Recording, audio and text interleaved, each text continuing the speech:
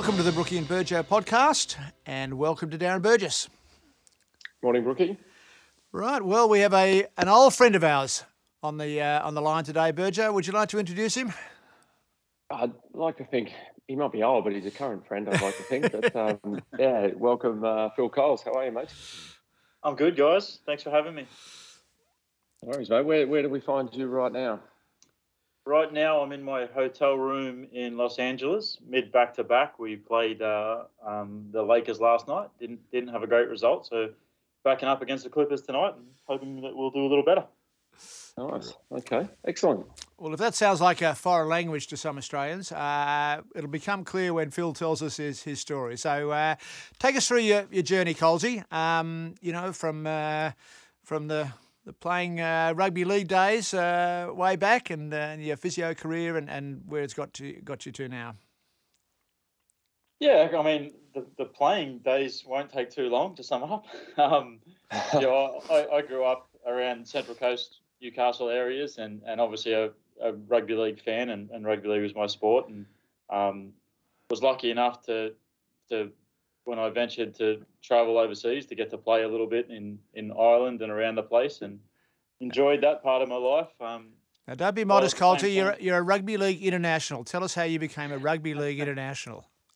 I became international by going to a country where they're not very good at the sport. That's essentially how I did it, Doc. So, you go to Ireland, rugby league was very much, still is, but back then was very much a fledgling sport. There was some really good people involved in rugby league Ireland, still is.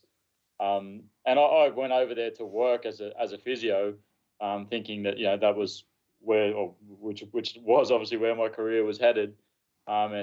Just started playing rugby league over there with some people I met as a social outlet, really. And it led to the opportunity to play 4 internationals for the Irish team, which was good. Had a little bit of success, met a lot of great people. Obviously a part of life that I absolutely loved and had a ball in, but I don't by any means put myself up as any type of great player. All right, okay. So let's keep going on the more serious side of your career. So I started off as a physio, working in Newcastle. Really had a desire to work in sport. Given that I didn't assume my rugby league career was going to take me around the world playing. So the desire was always to be a sports physio, and I moved over to England initially because there was opportunities over there to get into sport, and was lucky enough to pick up work initially with a second team at AFC Bournemouth, who back then were a second division club in English football, English soccer. And that was, just as simple as answering a job ad and going down and interviewing and picked up the second team or the reserve physio role. And then that eventually led to a sort of a first team role there and got me established as a physio working within soccer or within football. And that was really, I've been lucky enough. That was, I guess, 23 or so years ago, and I've been lucky enough to be virtually full time in sport ever since then. Moved over to Ireland, had the opportunity to work in a clinic which managed Irish Olympic athletes, and they did a little bit with the Irish rugby team as well. And obviously, used my time. I have family there and friends there, and so used my time there to keep playing a bit of footy, and then eventually moved back to Australia through the contacts I guess I had through football in Bournemouth, where there'd been a few Australians had been involved in the past, and that got me involved with the FFA and the national team set up at home while I was working in state league soccer, and then started working with the national youth teams and Ange Postecoglou.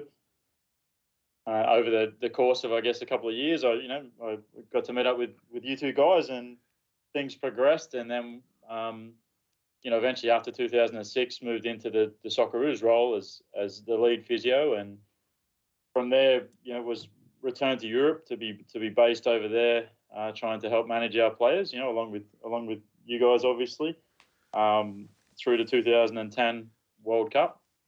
Obviously, that led to the three of us headed to the best football club in the world in Liverpool, and a great experience that I'm sure we can talk about as a group. That was huge experience probably for all our lives, but certainly for me a massive experience to go over there and had our first son over there as well.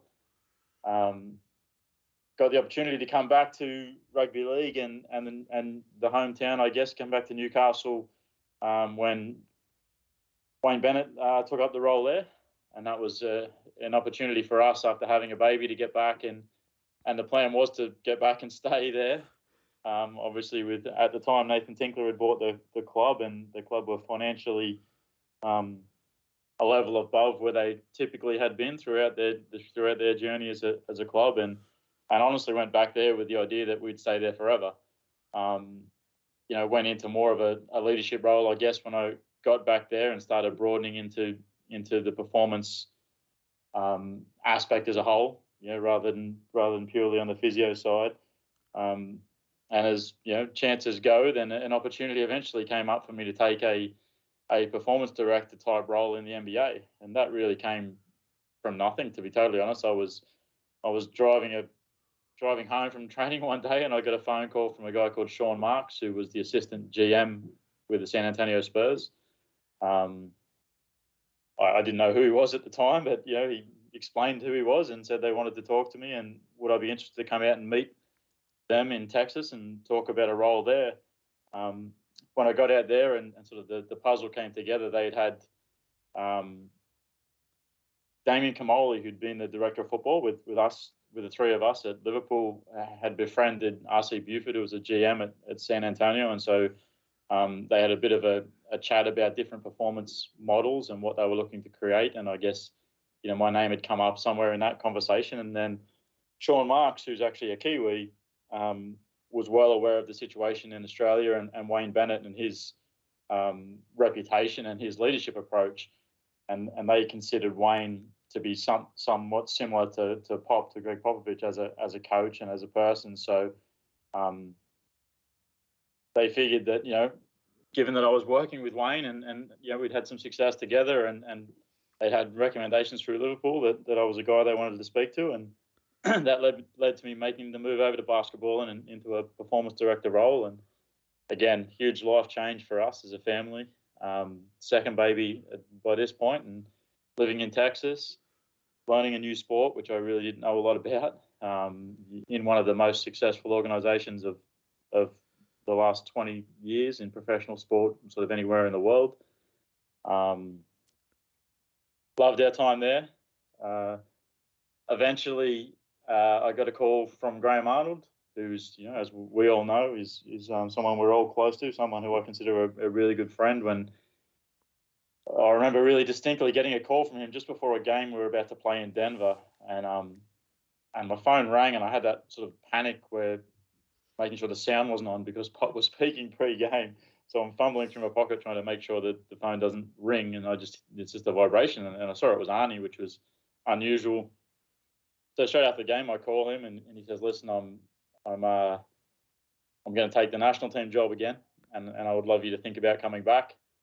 And that was, the conversation was pretty short, to be honest. He said, "Look, I know we're not going to be able to match the type of, financially probably what you get over there, but what I can promise you is that I believe in the group that I'm putting together, and I want to do this with yourself and Clarkey, and what I can promise you is at the end of the journey we take together, we'll look back on it and we'll say that we enjoyed it, and we'll say that we did our very best." And I'm someone who's close to Arnie, and I thought, this is something I want to be a part of. So we made the move back to Australia, back to Newcastle, and which FFA were kind enough to allow me to do, and then sort of just commute down as I needed to work with Arnie during the week, and then obviously travel when the team was together. Again, that was something that our intention was we would stay there through at least the World Cup cycle, and we'd be settle the kids back into school in Newcastle. And then the Celtics called, and that was another change in life that we weren't expecting. But it is a relatively small world in the performance realms, and so someone had reached out to me, and Danny Ainge got on the phone, and we had a chat about what they were looking to do here at the Celtics. And again, one of the most iconic and successful sporting franchises in the world. You have to have those conversations if they reached out to you. And went back and spoke to Carly, my wife, and she was, champing at the bit to go and do it again and have the adventure. And now we're back here. We're back here living in Boston and back in the NBA lifestyle. And, that brought me here.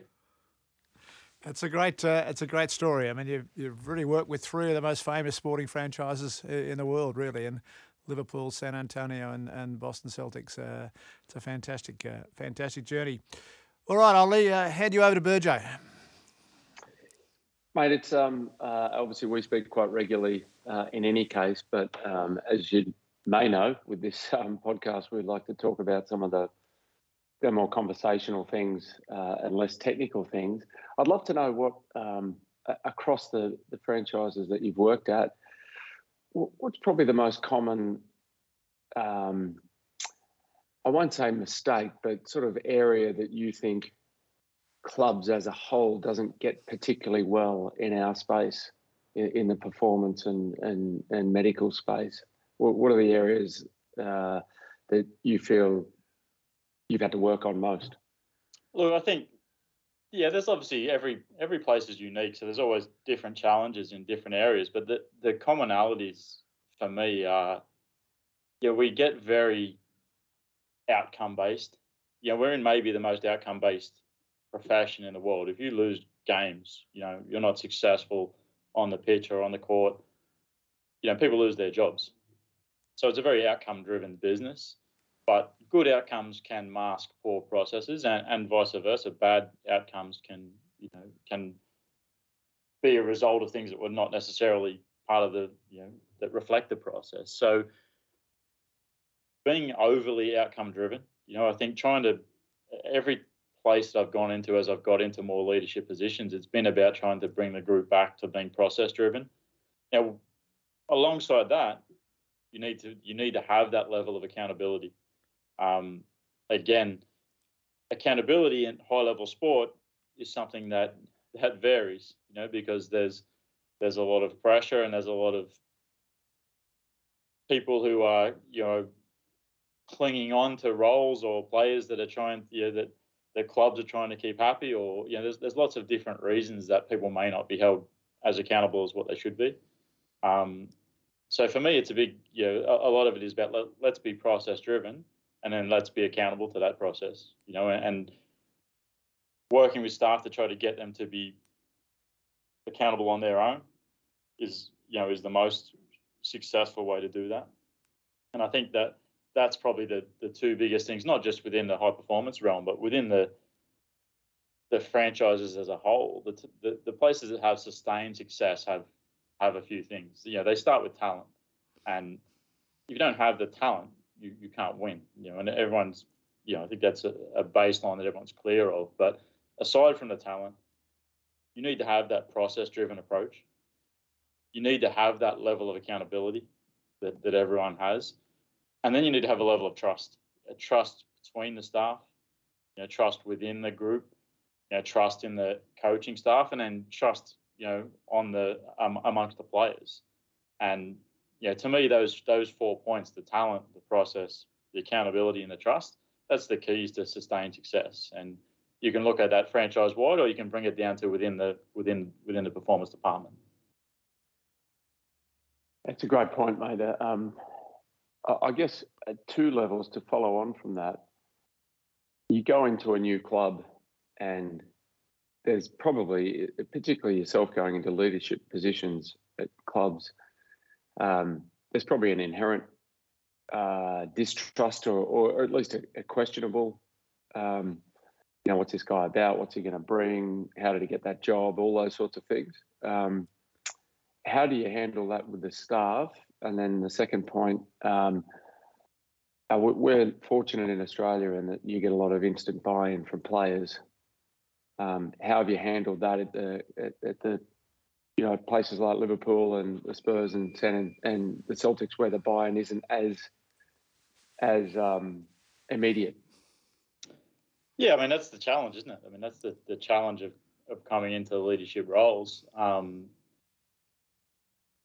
always approached it, particularly as I've got to more senior roles, and often you're sort of given that opportunity. Say, listen, which of the staff do you want to keep? Where do you want to go from here? And I've always tried to say, well, let's start with the idea that we want to keep everyone. Let's see if we can get everyone together on the same page, but let's also, understand that we're going to be accountable, and if we can't get everyone to the same page, then we'll have to bring people in who'll get us there. And I try to meet with each of the staff members individually to start with and say, this is the approach I want to take. I want to make it work with the group you have here, because whatever group you have, for the pros and cons of each individual member, you've got a lot of intellectual property amongst that group. They understand the players, they understand the systems that have been in place and what's worked and what hasn't worked. So if you can work with that group and build trust within that group, within themselves and towards you, then that's one of the keys. I try to, and I'm trying to get better at doing this, and hopefully I've improved over the years. But I'm still trying to improve in the sense of, it used to be that I would come in and you've got an idea in your mind of how you want to approach something, and you want to impose that idea on where you're going. And I'm trying to become much more flexible in understanding that the approach in each different place will be unique. So now I'm trying to use the skills of the staff better, the staff of the group that you inherit, and then the group that you build yourself over time, to say, my role as a leader is, so let's start with agreeing on what our core values are. What approach do we want to take together as a group? Are we going to be super aggressive? Are we going to be super conservative? Are we going to, what's our core values as a group? And let's agree this. Let's not me come in and preach what my core values are. Let's agree this together. Once we do that, my role as leader is to help set frameworks, put things in place that can help you guys do your jobs to the best of your ability. So let's build these frameworks that can allow you guys to use your skills. My job is then to give you feedback on if we're following those frameworks, if we're following those processes that we put in place, and ultimately to then hold you accountable to doing that. And I'm trying not to then micromanage the day-to-day skill set that other people have, particularly if I'm, now I'm in a performance leadership role, and we've got, esteemed strength and conditioning coaches, and I don't want to tell them how to do their job better when they know that better than me on the technical side. But I do want to understand, I do want to put frameworks in place that can help them have success. And I do want to give them ongoing feedback about whether they're achieving what we need to achieve as a group. And I do need to hold them accountable to doing that. And I think if you can do that over time, then that naturally builds trust, because people see that you're there initially to bring us together. You're there initially to make their job easier. And you'll hopefully make them better by giving that feedback and by giving that accountability. And that then, hopefully over time, it allows them to build trust in you, that you're there to support them, but also with an understanding that you're there to push them to a degree to make sure we do the job better and make sure we get the results we want. And, I've thought a lot, and I've spoken to different people about the change in your role as you get to a more senior leadership role. And, in some ways you do a lot less because you're not, implementing those technical skills day to day, but mostly I think a lot more, and that's sort of a distinction that I've made to a few people, where I think a lot more about how our approach should be as a group, and then how I can get the most out of each of those staff members, and then how I can give feedback in an appropriate way, and then how is the best way, the fairest way to hold people accountable and make sure we move forward as a group. And I try to be adaptive to the situation, to always think about how, whatever situation comes up, how can I, considering all the aspects involved, how do we manage this to get the best result for the team? So hopefully using that approach, you build trust, but building trust, it takes time. It takes time. People need to see that you're there to do those things. I think I try to be very clear with people about, this is the approach I want to take, in terms of I'm not going to micromanage your day-to-day work, but we're going to have a framework that we all agree upon. You're going to get feedback at different points, and you can, that can be a two-way street. And, if we're not getting what we need to get done, we're all going to be held accountable to that. And that's from a staff perspective how I try to build that. But there's no shortcuts around building trust. It takes time. With the playing one is different again. I think, when you're talking about, the NRL or AFL or football even, there's an inherent team first mentality, which will mean that players will often, buy in straight away because that's what's expected and required, and that's the culture within the sport. With something like the NBA, it's a little different. There's more movement of players. There's more individual basis to success because, one key player coming into an NBA team changes the whole team.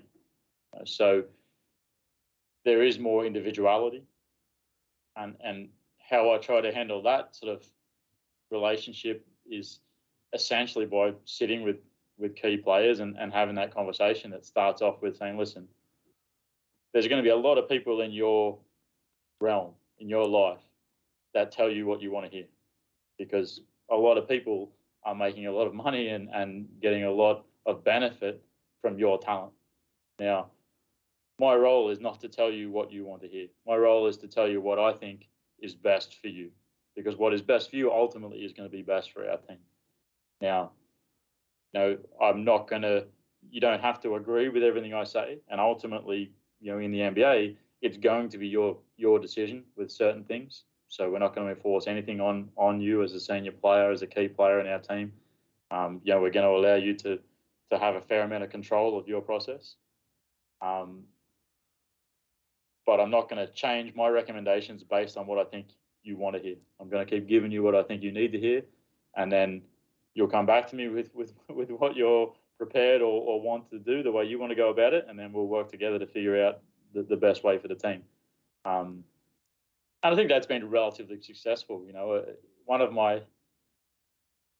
the favorite pieces of feedback I've ever had from a player was a guy, and I won't name the specific player, but he was an all-star, had just moved teams. He's a really good guy, nice guy, but very set in his ways on how he wanted to do things. And I had this conversation with him. He said, "That's fine. You can tell me whatever you want, and I'll do whatever I want, and we'll go ahead from there." And we built a relationship by working together over a couple of years, and he was pretty good in terms of coming along the path that we thought was best. But there were certain times when he did things differently, or did things his own way, and that was fine. We all managed. But anyway, after I'd left and I was back in Australia, and he we just kept in touch, and he sent me a random message, something along the lines of, "Oh, I miss you. What do you want? Do you want to come back?" And I sort of jokingly said, "Look, there's no way I could come back and deal with you again. I've moved on." And his reply was, "Even though you were nearly always wrong, I appreciated you trying to tell me what you wanted." So, and that was one of my favorite pieces of feedback, because I'm like, at least he knew that I was trying to do what I thought was right for him, and he bought into things he didn't necessarily want to do because he had that trust. But that's the way I try to approach it with those guys, and to varying levels of success. Does it frustrate you when they don't do what because as you say, we're used to that environment in Australia in particular of basically, players doing pretty much what we tell them to do, or, suggest they do. When they don't, do you get angry or frustrated? Oh, you get frustrated at times, for sure. But you just got to remind yourself that's the environment that you work in. It's a different environment, so there's pros and cons to whichever approach you have. And one of the things that I always try to do is take that empathetic viewpoint of, well, how is this from their perspective? And their perspective is different to what it is if you're a rugby league player or you're an AFL player. Your perspective as an NBA player is different, and that's just the culture of the way that the sport is. So I try to consider it from their perspective, and this is the way they've been used to doing things, and this is their concerns and their plans for the future, and keep that in mind to try to decrease some of the frustration. But of course, there's frustration when you would love things to go a certain way, and you have to spend a lot of time trying to manage around that. trying to how's the best way I can move someone towards this way we want them to go, as opposed to life would be a lot easier if everyone just said, yeah, okay, we'll do it your way. But there's often there's reasons that they've got their approach, and their approach has gotten them to where they are now. So you just have to kind of accept that and work in that paradigm.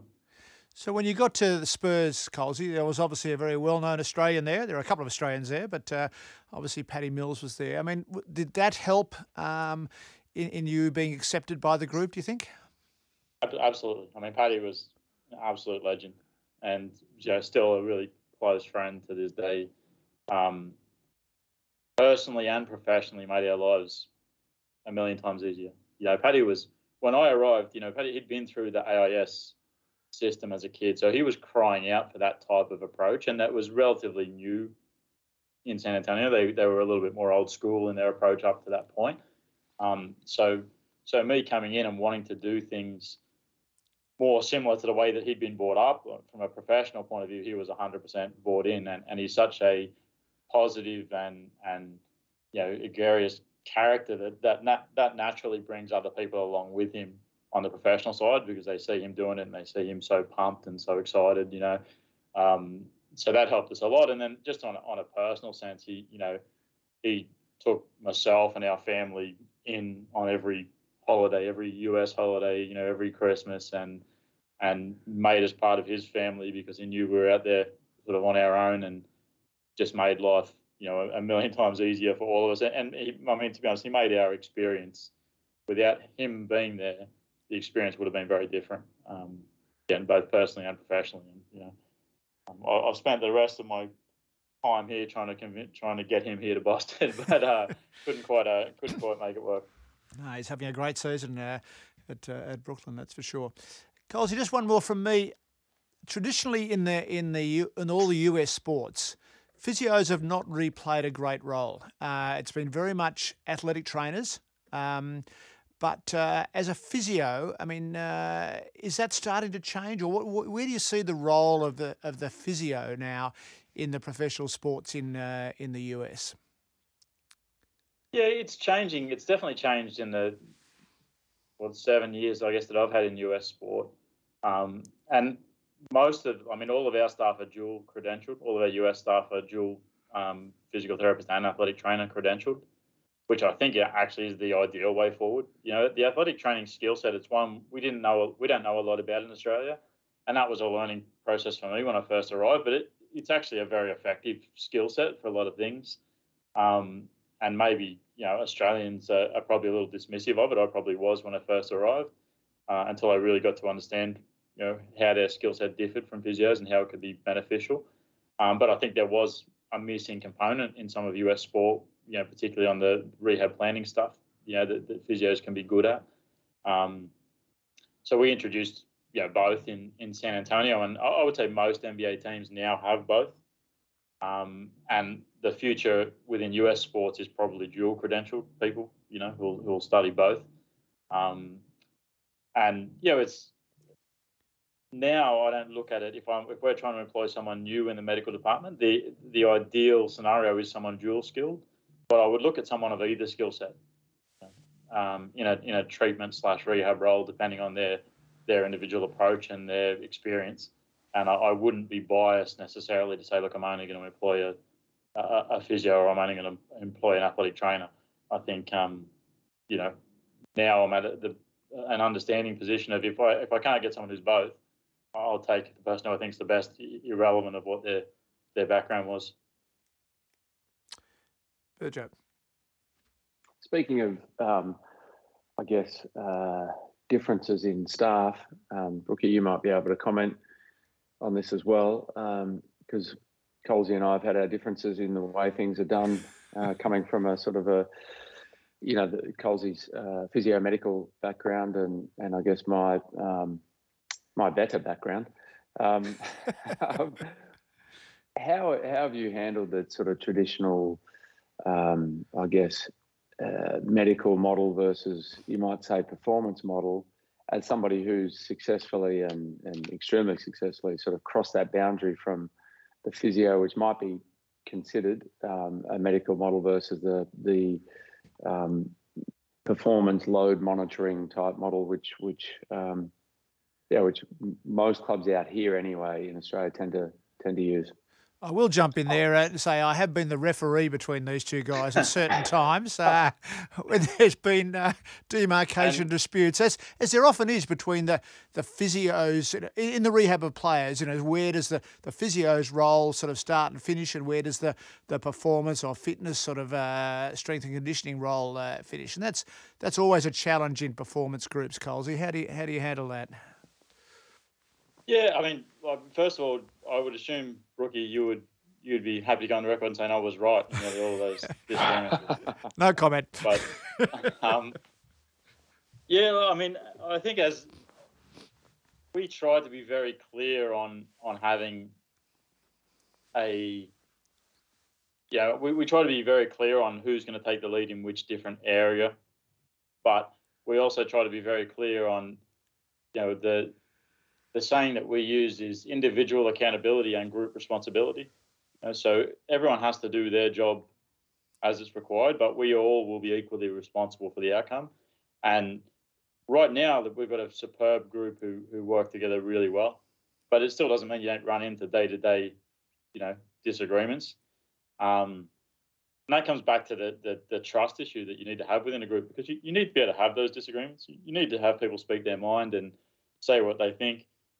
And you need to debate that out, and then you need to commit and agree to the way forward, irrelevant of whether that was your personal desired approach or not. And I think that's one thing that we always manage to do pretty well is you can have open discussion, but you don't take any sort of personal disagreement, and then you all commit to going whichever way you move forward. You've all got to do that together, because we're all going to ultimately be responsible for the outcome for a player. And as I've gotten older and as I've moved into more of an overseeing role, then you get more and more understanding of those lines are, while we try to mark them out to make it easier on a practical sense, those lines are so blurred on who is in the best position to drive certain things. Because the skill sets are more significantly overlapped than what people think.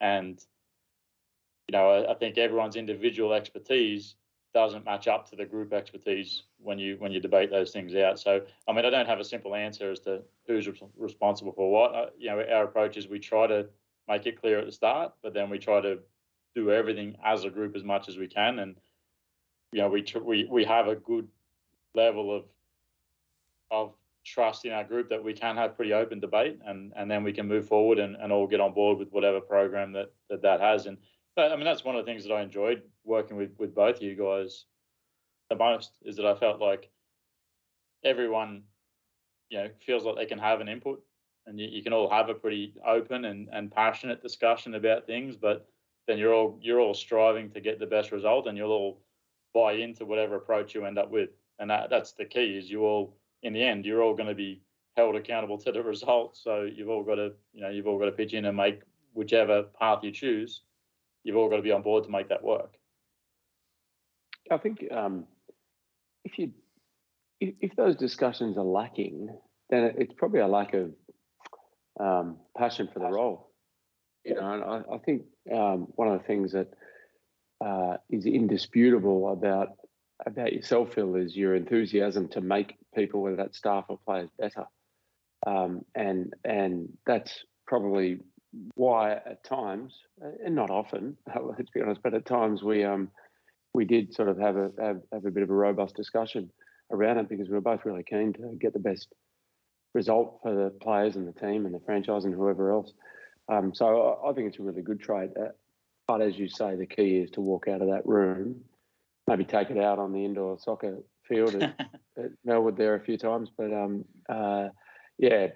but to leave the room and all go in the one direction, and that's where the real challenge is, I think, in a lot of organisations is the temptation to say to the player, well, I might have gone a different way, or the corridor conversations around that are pretty really important, I think, and that's where the culture of the performance staff is massive. Absolutely. I mean, it's the little things even that it's the kind of rolling of the eyes when someone's working through something that someone else didn't agree with, and it's the little things that really undermine the chance for that approach to be successful. And that's the thing you just can't have in the group. You've got to have robust debate, because if you don't have that, then people won't feel that they have the chance to have an influence. And if they don't feel that, they're not going to buy in. But at the same time, people have got to understand that this is you're going to get to an approach as a group which isn't going to be necessarily what you want personally, not exactly the way you would do it personally, but you've all got to get on board to doing it. Yeah, one of the interesting parallels, is I sit in all the coaching meetings now, and I find it fascinating to listen to the tactical debate. And I still don't know, despite being in the NBA for 7 years, I still don't know anything about basketball, but I listen to these tactical debates every day, and it's really similar to what happens within a high performance group. The coaches will look at each team, and there's 8 different coaches, and there's 8 different opinions on the best way to guard LeBron. There's 8 different opinions on what we should be doing in this game tonight. When a head coach, tries to listen to everyone and tries to get people to rebut each other's thoughts and ideas, and, well, I don't like that for this reason, and but if you do that, the consequence is this, and they're having exactly those same discussions, but they do a fantastic job of, when they walk out of there, the coach presents what the scheme is going to be for that night, and they're all in. You don't see coaches sort of walking around to players saying, we should be using a different defensive model for this player, or I want to run a different play at this time of the game. And I think that's the way they do it is, it's a great model for what we need to do in a high performance group as well. You need to have those opinions. You need to get smart people pushing each other and challenging each other. But whichever way you go, you got to be all in. You can't have anyone undermining that, that system. And if you have a good process-driven approach, you see it through, you do your best, and you evaluate the result. And you say, right, do we go back to that process and see how we can change it next time? And you revisit the debate if you need to. And you do that in a way that's not, I was wrong and this guy was right, and we'll never do my way again. You do it in a as objectively as possible, saying, right, well, in this situation, we debated this is where we ended up, and this is how it went. So next time, maybe we adjust it this way, or, and it comes back to trust and just having the right people together who are willing to do that. Speaking of coaches, Coles, as you did, I mean, obviously you've worked with a whole variety of coaches or managers, as they're called in football. What are some of the challenges? Obviously, some of them have been good friends of yours. You mentioned you're good friends with Graham Arnold. Others you've come in and not known them at all, as in the situations at Liverpool and Spurs and Celtics. I mean, what are the challenges there? Because obviously you're really the representative of the performance team in communicating with the coach, and as you said, you're in all the coaching meetings. You're talking to them all the time. Some of them are obviously easier to deal with than others. So tell us some of the challenges you've had with coaches and managers. Yeah, that's for our role, as you would know and Burjo would know, that's one of the keys, is what relationship we can build with the head coach, because that affects our ability to, what that relationship is, affects our ability to have success in what we do. And it varies a lot. How you approach that varies a lot depending on the relationship you have with the coach. If you're, I've known Arnie for nearly 20 years, and so we have a very comfortable relationship where I can sit there and tell him whatever I think, and that's it's not going to be an issue. When I started with Wayne Bennett, when I started with Pop, and you don't know them at all, it's more difficult to have those difficult conversations. Even more so, like even going back to work with Wayne, at least I felt like I knew the sport. So I had a level of being comfortable. I didn't know the sport as well as Wayne Bennett knows the sport, but I felt comfortable in that environment. Going into to initially work with Pop was super tough, because he'd first of all never had exposure to the model that we were trying to put in place.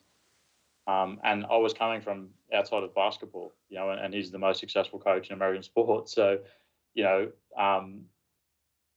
just takes time. And for me, it was about in that situation, how is the best way that I can get him the information that I want to get it?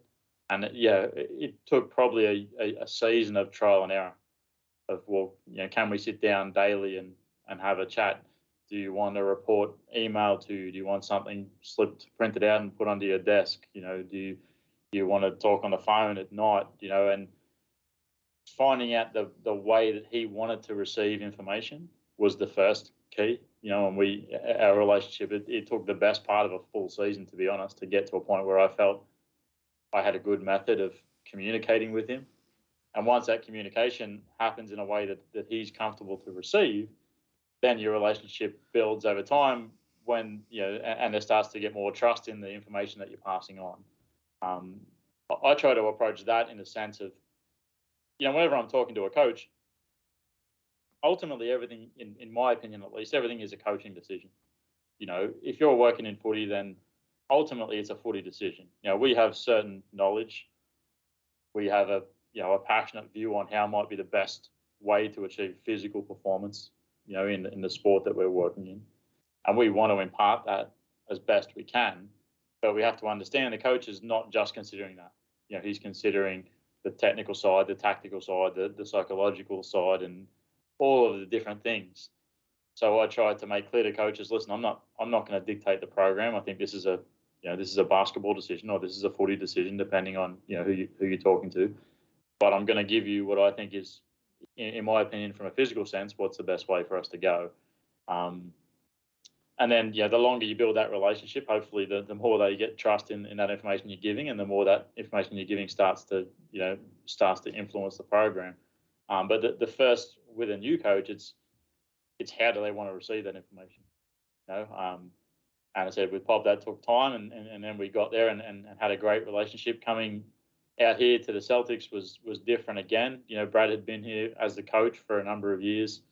Obviously had the approach he wanted to take, but he was very open-minded to the feedback that you get from us. And then it's changed again this year with Ime coming in, and Ime is someone who I do actually have a long-standing relationship with. He was with me in San Antonio for 4 years as he was an assistant, but we're close, and it's become even easier this year because I've gone back to that kind of more familiar relationship with a coach who he's a first-time head coach and he's new to the franchise. So that probably helped our relationship as well, because he knew that I was someone he could come to, because we had a relationship, a long-standing prior relationship, which he didn't have with many other people in the franchise. So, but developing that relationship with the coach is vital for the success of what we want to do.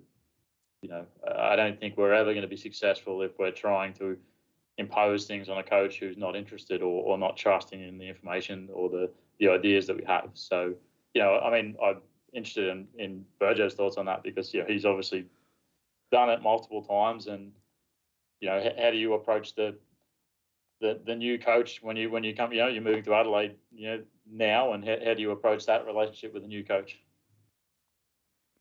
Yeah, a bit similar to yourself with the Celtics, actually, in that I had a relationship with Matthew Nicks, so he's the coach of the Crows, and so that was really easy. I had him as a player initially with the Swans, and then I was pretty much a shit kicker then, but we still had a pretty good relationship, and so that made it pretty easy. I guess the really hard ones were things like going into Arsenal with Arsene Wenger, and similar to you and Pop, no doubt. And one of the most rewarding things from Arsene, and it, as you said, it is all about respect. You can only do that through actions. You can't do that through words. And for Pop to respect you, I imagine he had to trust that you were there for the right reasons. And I reckon I had a conversation with Arsene. I won't say exactly when, but he did say, look, initially I didn't trust you. I didn't think you were here for the right reasons. But now I know you were, just through your actions. And I wish we had made some more changes some time ago. And so that, I think you can only do it through trust. And I think your point, by the way, about finding out, well, two things. One is they're football decisions. They're not physical decisions. Ultimately, it's the head coach's or the manager's decision, and we are there to provide information. And then, really crucially, how it's trial and error how to get that information across, and that's exactly what you've done successfully. And I was using Google Translate at times when I had a Spanish coach, and I had a translator with me all the time for a short period. So yeah, it's just how to get that information across. but you're not going to always get it right. Like I'm getting it wrong constantly in the first couple of weeks here with the Adelaide Crows because they've done it a different way, and that's okay. It's not my way's not better or worse. Their way isn't better or worse. You just find a common ground and try and communicate that way. Yeah, so that's for me is the first point is, of all the different coaches that I've worked with, they're all so different, and some of them want specific detail and they want, regimented meeting times and they want to see data, and some don't. Pop wanted to wait till there was no one else around, and he used to work out in a weight room, and my office was like a glass fishbowl between the weight room and the treatment area, and used to, between sets on the bench, walk in and plonk himself down in the office and have a 2-minute chat, and then walk out and do another set, and then come back in and have a 2-minute chat, and that's the way our relationship developed. Arnie is, informal, and Arnie is like, well, when you finish for the night, come down and we'll sit in the lounge and chat. And that's when the most effective communication would happen about the upcoming planning.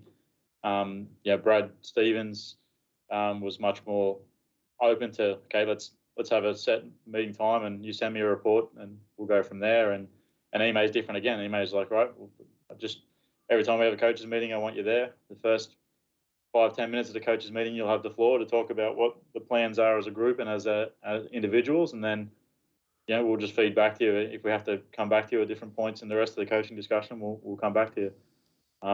But they're all different. The three different coaches we had while we were all at Liverpool all wanted information in different ways. So there's no point trying to enforce the way you want to do it on one of those guys, because if the information, if they're either not receiving it or not understanding it, it's useless. You have to find what works for them. One of the things about what you've done, Coles, is, all the jobs you've had involve a lot of travel. With the Socceroos, would be away for, 2, 3, 4 weeks, even longer at times. And you had to, relocate to the UK to look after the players and so on. NBA is different again. I mean, you're on the road an awful lot. How are you coping with that? Yeah, that's the toughest thing. And that was one of the main questions about whether to come back was that lifestyle stuff. But part of it is, from everyone's family situation is different. My wife is she loves the adventure of being somewhere different. She's extremely independent, and she grew up living in all different parts of the world, and for her it's not a concern. It's probably harder on me, to be honest, that you miss being away from the kids. But it's different here now because the schedule means I'm away for short blocks regularly. I'm away now for 4 days, and then I'm home for 5 days, and I'm away for 3 days. Whereas when I was back home, it was, okay, I'm home for 3 weeks, and then I'm away for 3 weeks. And between those two methods, this one is probably better. I feel I get less, family homesick with the shorter trips. But a lot of that is made easier by how well Carly copes with it. And then I try to use my time on the road. I'm doing an online MBA, and I'm, we're talking about some different consulting options, and there's trying to use my time effectively when I'm on the road. I try to do all of our practice planning and things on the road. So when I'm at home, when I'm back in Boston, I can try and be at home with the kids as much as possible. I think just on that, and probably last question, because we've well and truly used up our hour here, but Colsey and I are working on a sort of reciprocal arrangement between the Crows and the Celtics, and more specifically the high performance department. So hopefully by the time this comes out, we've got finalised, which will be great to have Colsey's input into how we do things here at the Crows, and everyone here is really excited about that. As a bit of a preview to that, Colsey, if you're coming back tomorrow to do some consulting with a rugby league or an AFL team, given your experiences overseas, what's one thing that you would bring back that you've learned that you probably didn't know before you went over and saw how it might be a load monitoring thing, or it might be a injury rehab thing? Is there anything in particular that you think you would bring back? I don't know about anything in particular in terms of like real specifics, because as I think the longer I've been around, the more places I've been, the more I get less regimented. The more I get more pragmatic about how so many different things can help. The two things that I've changed, that I've evolved in over the time is I think an understanding that athletes can do a lot more than we ever really ask of them in general. In general, I think particularly coming from the medical side, we can be overly conservative, and you see people can cope with so much more than what we ask, and sometimes our continual desire to take load off people or to protect them doesn't necessarily help us in our long-term goal of making them more durable. And that's said, it's not a specific thing. It's just a general change in philosophy over the span of my career. The second thing I would do, any club I went into, it would be about showing me what's the process you have for achieving this result. Not what's the result, not how many injuries did you have last year, not what was X guy's score at the, on a strength test at the start of the year and the end of the year. Show me the process that you put in place to try and improve that, and getting people to think about that process rather than, well, don't show me the result. Okay, this guy got 20% stronger. How did you do it? And was it haphazard? Was it luck? Was it, no, you had a very clear plan of how you were going to achieve that? That's probably the two things, is becoming more process driven and getting people to be able to lay that out for me, and moving away from being as protective as a lot of times the medical staff and physios want to be. Well, Coles, that's fantastic. Unfortunately, look, we'd love to chat all day, but we have run out of time. We'll leave you in your hotel room in LA, and good luck against the Clippers. Thank